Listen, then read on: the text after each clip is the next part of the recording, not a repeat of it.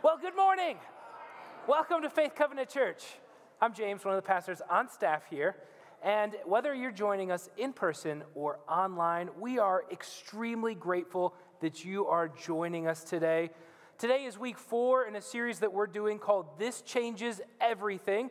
And in this series, we are talking all about how there are just some things that happen in our lives that change everything for us.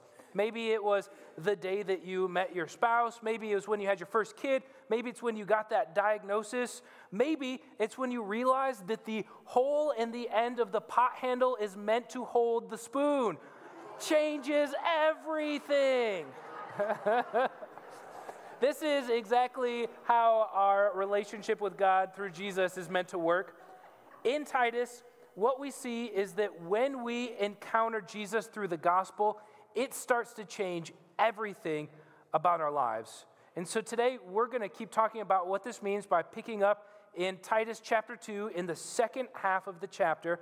And we're going to see just what it means that Jesus changes everything for us. But before we get into that, let's take a little bit of time and pray together. Father, thank you so much for another opportunity for us to come together and to sing your worship, to look at your words in Scripture, to be your people together. We pray this morning for some of the events that we've got coming up. We're thinking about this Parents' Night Out this upcoming weekend. We pray that this is a blessing for families that take advantage of it, that parents may be able to get some time together without kids screaming in the background, and that may be good for them and good for us as a church. We are thinking about mini golf too, Lord. We're praying specifically that you help new families come to that event and have an experience with us that makes them say, hey, maybe there's something different about this church that I should check out. And in so doing that, Lord, we ask that you help us give them an encounter with you that is life-changing. Pray for our time this morning that you give us a willingness to see what's in your word and that it may sink down deep into our hearts and change our lives. We pray this in your name. Amen. So if you're just stepping into the series today, we're looking at the book of Titus. We call it the book of Titus. Originally, when it was written, it was a letter from the Apostle Paul to his good friend Titus, who had been sent to the island of Crete to help the churches there get healthy and strong. And in this letter, Paul is including his instructions and encouragements to Titus to help Titus carry out the task at hand. Now, over the last couple of weeks, we have seen Paul give Titus a lot of instructions. We saw him tell Titus that he needs to appoint leaders at the various churches. We saw instructions on what those leaders should be like. And then last week, we saw this big list of instructions from Paul encouraging Titus on how people within the church should be relating to each other. Now, here's one of the dangers that we can run into when we're confronted with lists of instructions on how to live. All of the instructions that we run into can sometimes make us feel overwhelmed, maybe even a little bit discouraged. Like so far in Titus, we've read, if you want to be a leader, first of all, you need to be blameless. It's not like that's a high bar to set. You need to be hospitable, greedy, not a drunkard. Your family life needs to not be in shambles. And then last week, we saw all of these instructions for older men, older women, younger women, things like be self-controlled, don't drink too much wine, stop gossiping, be pure, be upright, worthy of respect, temperate, teach what is good. Sometimes we can read things like this and feel like the message of the Bible is simply that we need to try harder to be better people. And for many of us, that can be an incredibly discouraging message. Here's what I mean. I, James Bride, have no athletic ability. There's just something wrong with my brain. If you were sitting out there and you threw a ball to me, it has just as much of a chance of hitting me in the face as it does of being caught. Actually, more of a chance of hitting me in the face than it does of being caught, which when you're 35 years old, it doesn't really matter. No one's judging me based on my athletic prowess. But when you are 12 years old and all of your little middle school friends are obsessed with sports, it is a different story. You see, my little middle school friends and I, we lived in this neighborhood in Lansing called the Morris Park neighborhood. And Morris Park had a basketball court. It wasn't a nice basketball court, but the hoops had nets. And if you've ever been to like an inner city basketball court, if the hoops have nets, it's like a big deal. So we would ride our little bikes down to the basketball court and play basketball together. And I will admit, I was the weakest link. They'd like pass me the ball, and if by some miracle I actually caught it, I would make a shot that would go off who knows where, or I'd try and dribble the ball and lose control and give the other side the ball, and my friends would get so annoyed with me. They would be like, James, what the heck? To which I would respond by saying, give me a break, guys. I am trying as hard as I can. To which their little smart aleck mouse would be like, then try harder. As a 12-year-old, that's a crushing thing to hear. I was trying as hard as I could to not let them down, but no matter what, I would always come up short. I would drop the ball. Get it? Oh, man, I'm just not winning today with the jokes. When we are not careful in how we talk about passages of scriptures that give us a lot of instructions on how to live, it can be easy to fall into the trap of feeling like little 12-year-old James. Like we are trying as hard as we can, but it's just asking us to try harder, do better, be a better person. A great example of this is last week, one of the themes that came up over and over again in the passage was to be self-controlled. Most of us have places in our lives where we are trying as hard as we can to be more self-controlled, but we just keep coming up short. Maybe it's something simple like you know that you shouldn't keep eating all those cookies, or maybe it's something more serious like you keep telling yourself that you're not going to look at porn or be on your phone while your kids are around or overspend on Amazon. We know we need to be more self-controlled. We want to be more self-controlled. We're trying as hard as we can, but we just keep falling short. And over time, that can be discouraging. Anyone willing to admit that they've felt that way before? Yeah, a lot of us. So when we read passages like what we read last week, instead of feeling encouraged, we can feel like God is just saying, try harder, be a better person, stop screwing up. Now, part of the problem here is that there is something innate inside of us as humans that assumes that the right way to be good with God is through behaving the right way. You know how this goes. If I live the right way, if I'm a good enough person, if I go to church enough times, or give enough money, or help enough poor people, or follow God's rules close enough, then I'll be right with God. He'll accept me. When I die, he'll be like, you're good to go to heaven. Not only do we see this in the history of world religions, where the favor of various gods was based on the obedience of the people that followed them, but we see it today. If you go to the mall and you ask someone why they think God should accept them, the most typical answer is still, because I'm a good person. It's very normal for us to think that how we behave is the thing that makes us right with God, which is actually why passages like what we read last week can be so challenging for us, because when we're actually confronted with the things that God wants for us, and when we're honest about it, we start to say, ruh-roh, I might be in trouble. And instead of feeling encouraged or inspired to live more for Jesus, we can feel crushed by the weight of all of the expectations that we feel. That's where our passage comes in today.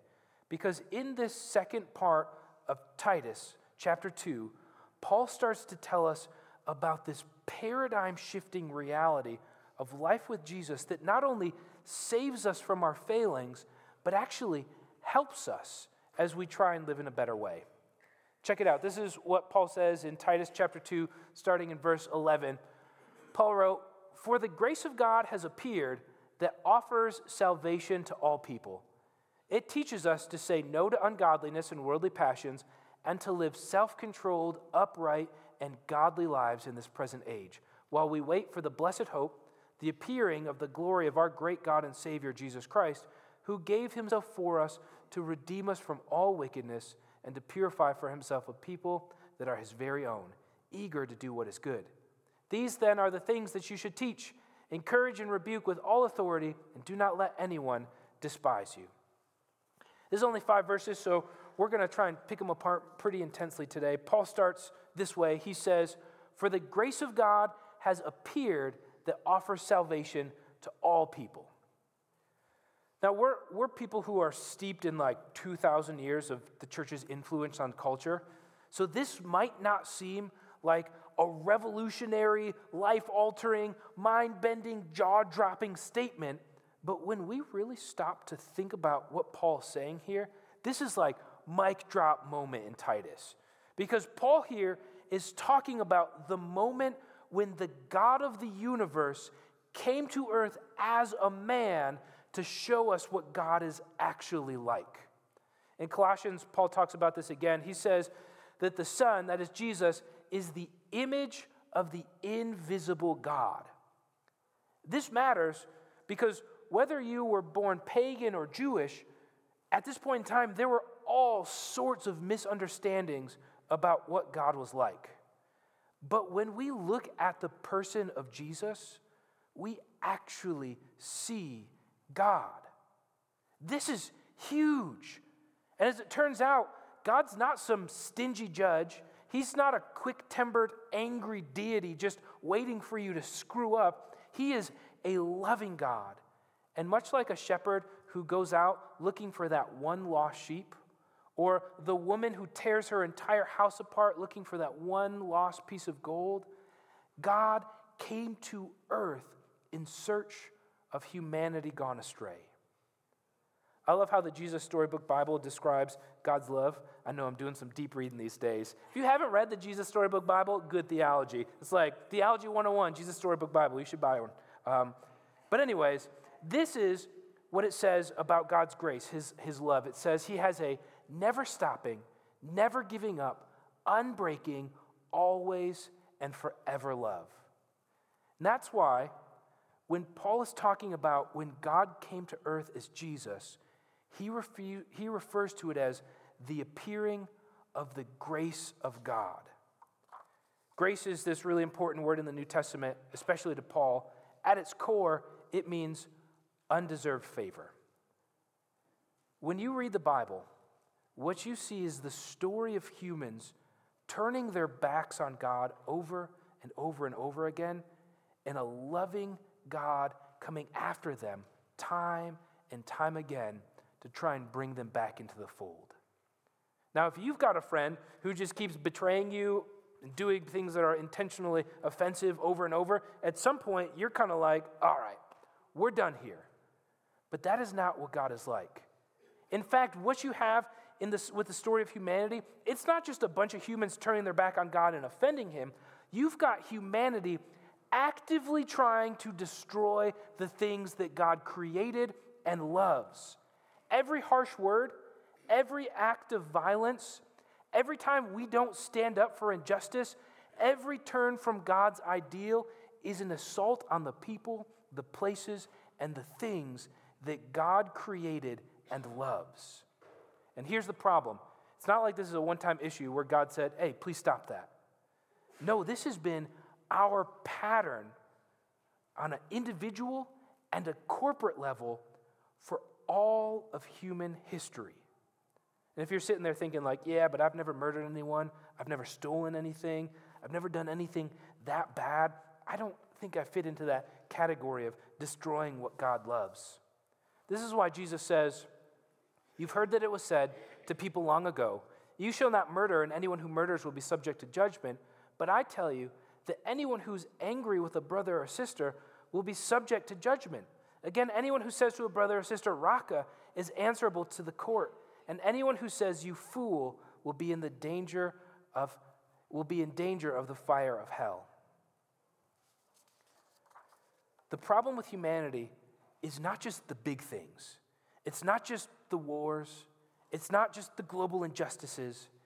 It's the fact that every little thought and act that goes against God's ideal is just another way that we continue to fracture the way God intended for humanity to be.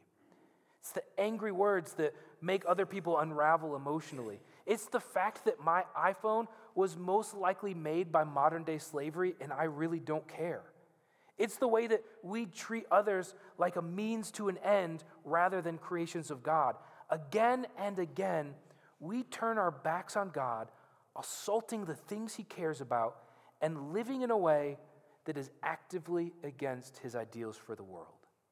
So when Paul says, "For the grace of God has appeared," he's saying when Jesus showed up, we were able to see the true extent of the undeserved favor of God.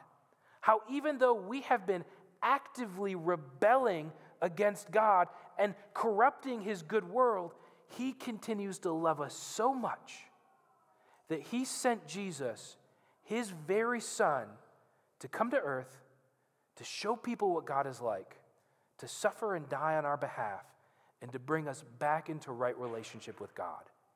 We don't deserve it, yet God came to earth for us. The grace of God has appeared. This changes everything. And why did the grace of God appear? It's not just because he wants us to see what he's like. It's because he wants to offer us something better than what we found ourselves in. Paul continues, he says, "For the grace of God has appeared that offers salvation to all people."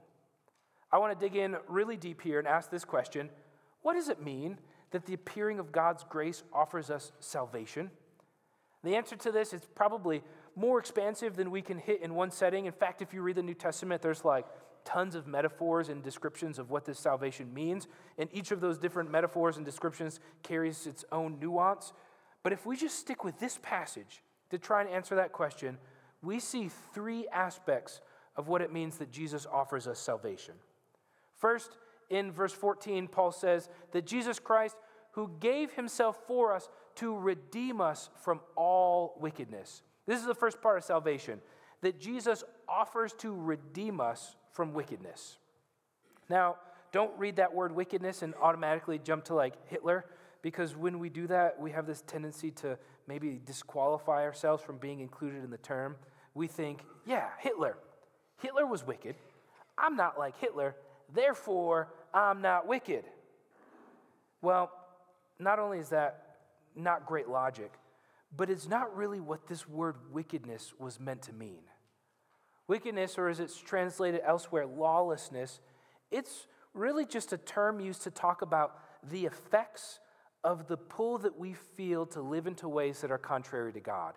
It certainly includes the horrific acts of truly deranged and horrible people like Hitler, but here it's meant to communicate the influences that we are all steeped in this world that pull us away from God and his ideals, or even those innate desires that we have that make us want to act selfishly rather than selflessly.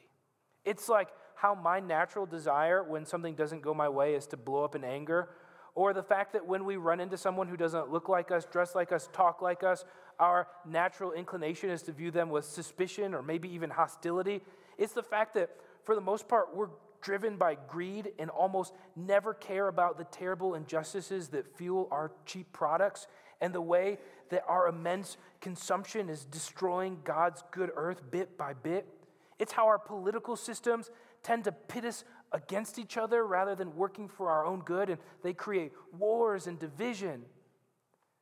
These influences, these natural inclinations that we all have, when they go uninterrupted, they accumulate and work together to create a world that is hard and broken and often evil. This is wickedness. And it is the way of life that all of us find ourselves steeped in. It's an ever-present influence that tries to get us to act in ways that are corrupt and destructive to relationships. It's a deep-seated brokenness that we have a hard time breaking free of. And Paul says, Jesus offers to redeem us from that. If you've been going to church for a long time, you probably have heard how that word redeem, it's used in Greek to talk about someone who purchases a slave out of slavery and then sets them free. That is totally true. It was a word that was often used to talk about purchasing someone out of slavery and setting them free, but it doesn't have to always have that technical sense. It can also just mean to rescue someone, which is what it actually means here. Because whether we want to admit it or not, while God is a God of immense love, he is also a holy and righteous God, a God who desires to make wrong things right, and who does hold us accountable for our actions and pursues justice on behalf of all that he has created. That puts us in a pickle. Because like we said, we all have played a role in the wickedness that Paul's talking about here.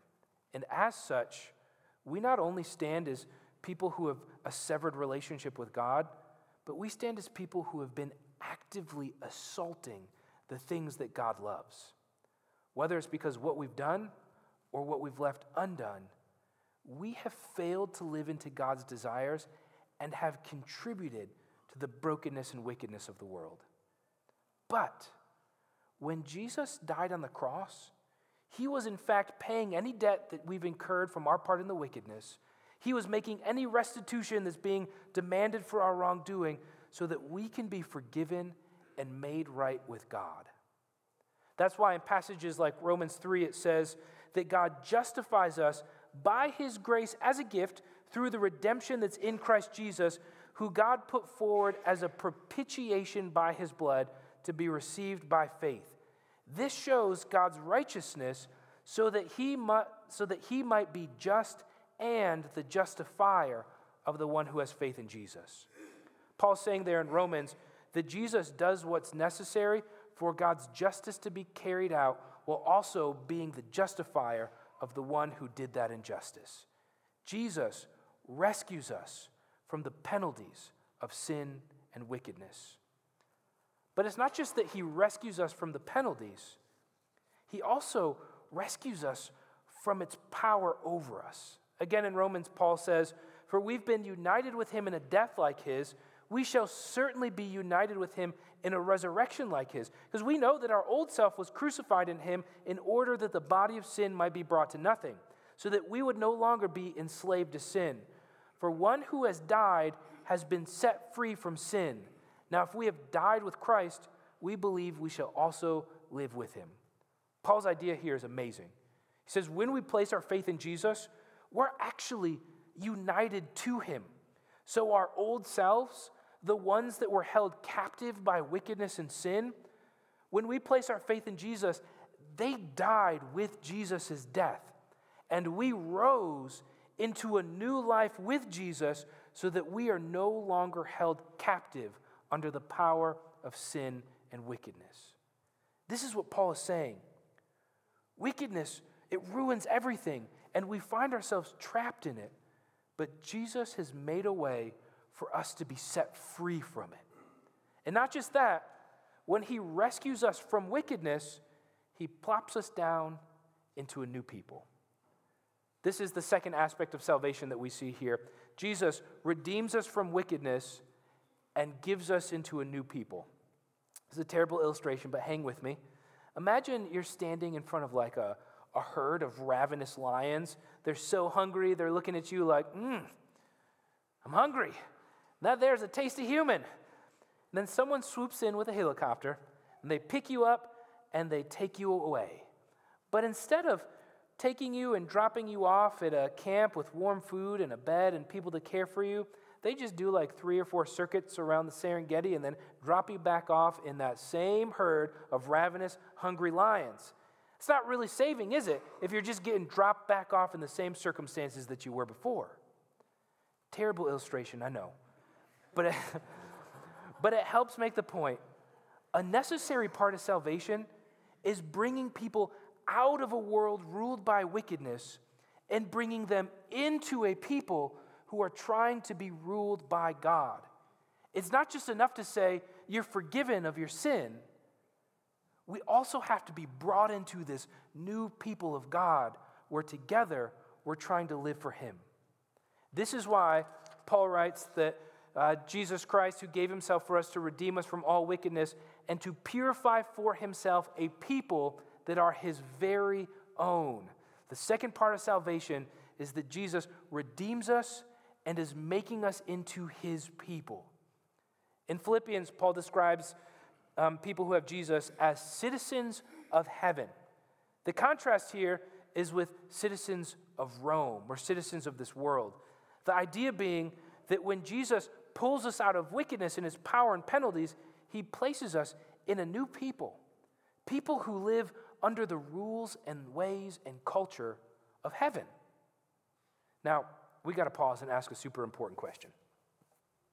If we're saved into a new people, people who are supposed to act like citizens of heaven, why is the church so messed up? I love the way Tim Keller describes this. In one of his books, he quotes Frederick Douglass, who's talking about why so many freed slaves that he knows were struggling to live like they were free. And he said that you can take a person out of slavery, but it takes a long time to take the slavery out of a person. His point was, if you lived your whole life being told that you were a slave, treated like a slave, punished for thinking that you were anything but a slave, that has a lasting and hard-to-break impact on our psyche. It's similar in the church. We are freed from sin. We are freed from wickedness. But not only are we a people who still live in a broken world, we are a people who are still dealing with the long-lasting impacts of sin in our lives. We're going to get to this a little bit later in the sermon today, but the reality is, if you have Jesus, you are saved. You are freed from sin. But because of our brokenness and the brokenness of the world, we won't totally experience what that's like until Jesus returns and makes all things new. And in the meantime, we're given this community that we try to together live into this new reality that we've been given. It's not perfect, but we get to work at it together. Which leads us to the third part of salvation. Part of salvation is that we're redeemed from wickedness. Part is that we're brought into a new people. And then the third part is that we are taught to live a new life. Our passage today says that Jesus is purifying us and making us his very own people, eager to do what is good. So the third part of salvation we see is that we are being taught to live a new life. He's helping us be a people eager to do what is good. A people who are living lives of devotion and worship to God, a life of love, a life of compassion and care for the oppressed, a life that's being shaped by Jesus in all that we do. It's a life where the gospel changes everything. Now, those last 2 points, that we're saved into a new people and that we're saved into a new life, that's actually what Paul was trying to encourage the Cretan Christians towards in passages like last week, where he went people group by people group through how they should be trying to live out this new life within this new people. And so Paul, he really sums up everything from last week in verse 12 when he says that it being the grace of God, teaches us to say no to ungodliness and worldly passions and to live self-controlled, upright, and godly lives. I've used this Matt Chandler quote before, but Matt Chandler, he says, God loves us where we are at, but he loves us too much to let us stay there. The idea being that God has come to where we are, he has come to earth, he has offered to redeem us from wickedness, put us into a new people, and is now teaching us to live a new life in him. He is shaping and molding us as we live into this reality of being his new people. Now, at the beginning, we mentioned grace is undeserved favor. But actually, when you look at the writings of Paul, we also see that grace has this sense that is an influence, a force, maybe even a power that acts on us and helps us align our lives more with God. And we see this clearly in our passage, and it kind of ties everything together. The way God's undeserved favor in Christ works is that it not only saves us, but it's actually, his grace is actually working to transform us. That's why Paul says it being the grace of God, teaches us. So this grace of God that has appeared, it teaches us to say no to ungodliness and worldly passions and to live self-controlled, upright, and godly lives in this present age. That's incredible to think about, isn't it? As we're trying to live as God's people, His grace is at work. It's not saying try harder. It's saying, let me help you live as God's people. I want to finish out this by pointing to the idea of this present age, because this present age is going to tie all of this together. Paul grasped the reality that Jesus showed up in grace and that it changed everything. He offered us a way to be saved from sin and wickedness. And part of that salvation is that at some point, Jesus is going to return. And this time, He doesn't appear in grace. He appears, as our passage says, in glory. If you remember back to the Exodus story, Moses, he wanted to see God's glory more clearly. So God picked him up, set him in the cleft of a rock, was like, don't look until I'm done passing by me, and then you can glimpse my glory as it's already passed by. So Moses gets to glimpse God's glory as it has already passed by. And the point there is that if Moses had saw the full force of God's glory, it would have been so overwhelming, so powerful, so opposed to any unrighteousness that Moses may have had, that it might have destroyed Moses. And even just glimpsing God's glory affected Moses so much that he basically got a God's glory sunburn, and he had to wear a veil over his face so that when people looked at him, they wouldn't be impacted by the glory of God that was radiating off of him. It's a weird story. But in it, we see that the unfiltered glory of God is amazing, but it is nothing to joke about. And the differentiation between Jesus appearing in grace, as Paul describes in verse 11, and then coming back in glory, as is described here, it's the idea that when Jesus came in grace, it was incredible. But His coming in glory is going to be a whole different experience, where we are so confronted with Jesus' raw righteousness, His raw holiness, His raw love and power, that unless we are recipients of Jesus' salvation through grace, this is going to be a terrifying and not so good experience. See, the biblical idea is that Jesus is going to return at some point. There will be a judgment of all people, and then after that, God will make the new heavens and the new earth. And the idea here is that with the new heavens and the new earth, all the bad will pass away, and everything will be recreated into this vision of what things were meant to be. And those who have Jesus will spend this perfect eternity with God. We as Christians, we sit uniquely between the appearing of God's grace and the appearing of His glory. Fully made God's people, but waiting for a time where we will get to fully live into what that's like. So in the meantime, we wait and we try by the power of His grace to lean into how He's trying to shape our lives to be more in line with what life is going to be like after the coming of His glory. This is what motivates Paul. He's saying, you've actually been given something far better than you could ever deserve. And while its fullness has not fully appeared, in the meantime, we try to live into this glorious reality of what it's going to be like with God for eternity. Now, here's what this means for you. First, as people who are saved from wickedness and saved into God's people and being taught what it looks like to live for God, we not only model the fact that we're forgiven, we are meant to model what it looks like to be God's people. Our example is supposed to show why eternity with God is something that all people should want.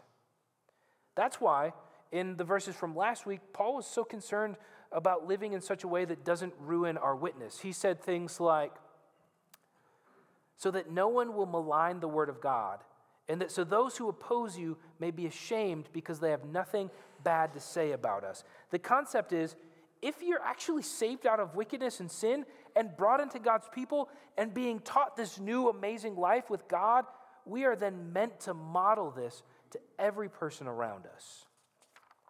Now, this is a huge responsibility, which is why it is so important for us to be actively trying to let the grace of God empower and teach us to live for Jesus.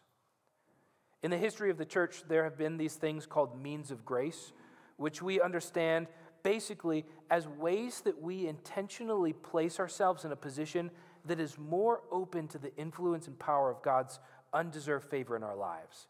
These are things like prayer, reading Scripture and studying it, worship, being deeply involved in Christian community, intentional obedience, serving, gratitude. These are things that are meant to put us in a position of being open to the teaching and shaping of God's grace in our lives. It's like if I want to get a suntan, I can't do that by sitting in my basement and playing video games all day. I actually have to put myself in a position where the sun can have an impact on me. I'm not saying that God can't get to you wherever you're at in life, but there are things that we can do that intentionally put us in a place where we are more open to God's grace so that it can shape the way that we live. And as Christians, we need those things in our lives. So if you're like, man, I don't even know where to start, let me encourage you with these three practices. First, corporate worship. Make corporate worship a part of your life, like on a weekly basis. Because when we show up here and when we sing songs to God and when we encounter the Word of God in Scripture and people trying to expound it in sermons, we're putting ourselves in a position where we're open to reflecting on God's love for us and we're trying to hear what it is that God wants us to be doing. That's life shaping and changing. Another thing that you should really think about adding into your life is, even if it's only 10 minutes a day, read a little bit of Scripture and reflect on it in prayer. If you don't know what that looks like, please find time to sit down with me. I'd love to share what that could look like for you. But what you're doing in that is you are actively trying to sit down and say, God, remind me of something that I need to know, and then responding back to Him in a way that's open to His work in your life. Then the third practice I want to encourage you towards is just intentional obedience. So often we think of obedience in terms of what we're trying not to do, but it's really important that we start to ask the question, all right, God, what is it that I should be actively trying to do? This could be as simple as finding ways to serve in church. It could be looking at your neighbors and saying, how can I show them an amazing, undeserved, outrageous compassion and love? It could be looking at your coworkers and asking the question, how can I be modeling Jesus for them today? It could be finding some justice issue that God cares deeply about and you getting involved in it. Whatever it is, it's finding ways to be intentionally trying to act out what God wants of us. Finally, as we think about this amazing gospel we encounter in Titus 2, it's important to remember that we live between the appearing of God's grace and the future appearing of His glory. This means nothing is going to be perfect until Jesus comes back, including you. Be released from the guilt and shame that comes with falling short. Why? Because while we wait for Jesus to return, it is still true, even when we screw up or fall short, that there is now no condemnation for those who are in Christ Jesus. This changes everything. As we wrap up, if you've never taken the step to trust in Jesus to provide this salvation, I want to make sure that we create space for you to do that today. It starts with you recognizing your deep need to be saved from sin and wickedness and seeing that Jesus is your only hope. And then asking Him, Jesus, save me. I trust in you to do what I can't do for myself. I want to be your person, shaped by your purposes. I am committing myself to you. That's where it starts. We're going to pray together. We're going to include some time in that prayer for you to pray that if you want to today. So let's go to the Lord in prayer together. God, we're thankful for this passage, how it encourages us to see that it's not just about behaving the right way, it's about the fact that you came in grace to save us, to put us into a new people, to teach us your way of life. Lord, I pray that we embrace this, that salvation may not just be some nebulous thing that we believe with our minds, but may be a life-altering reality that we feel in our hearts and act on with our lives.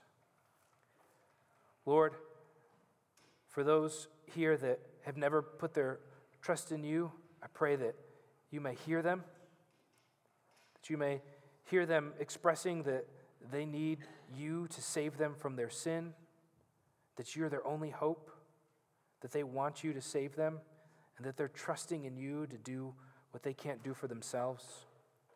Lord, hear that from all of us too. We want to be your people, being shaped for your purposes. And we commit ourselves to you, Lord. We pray all this in your name. Amen.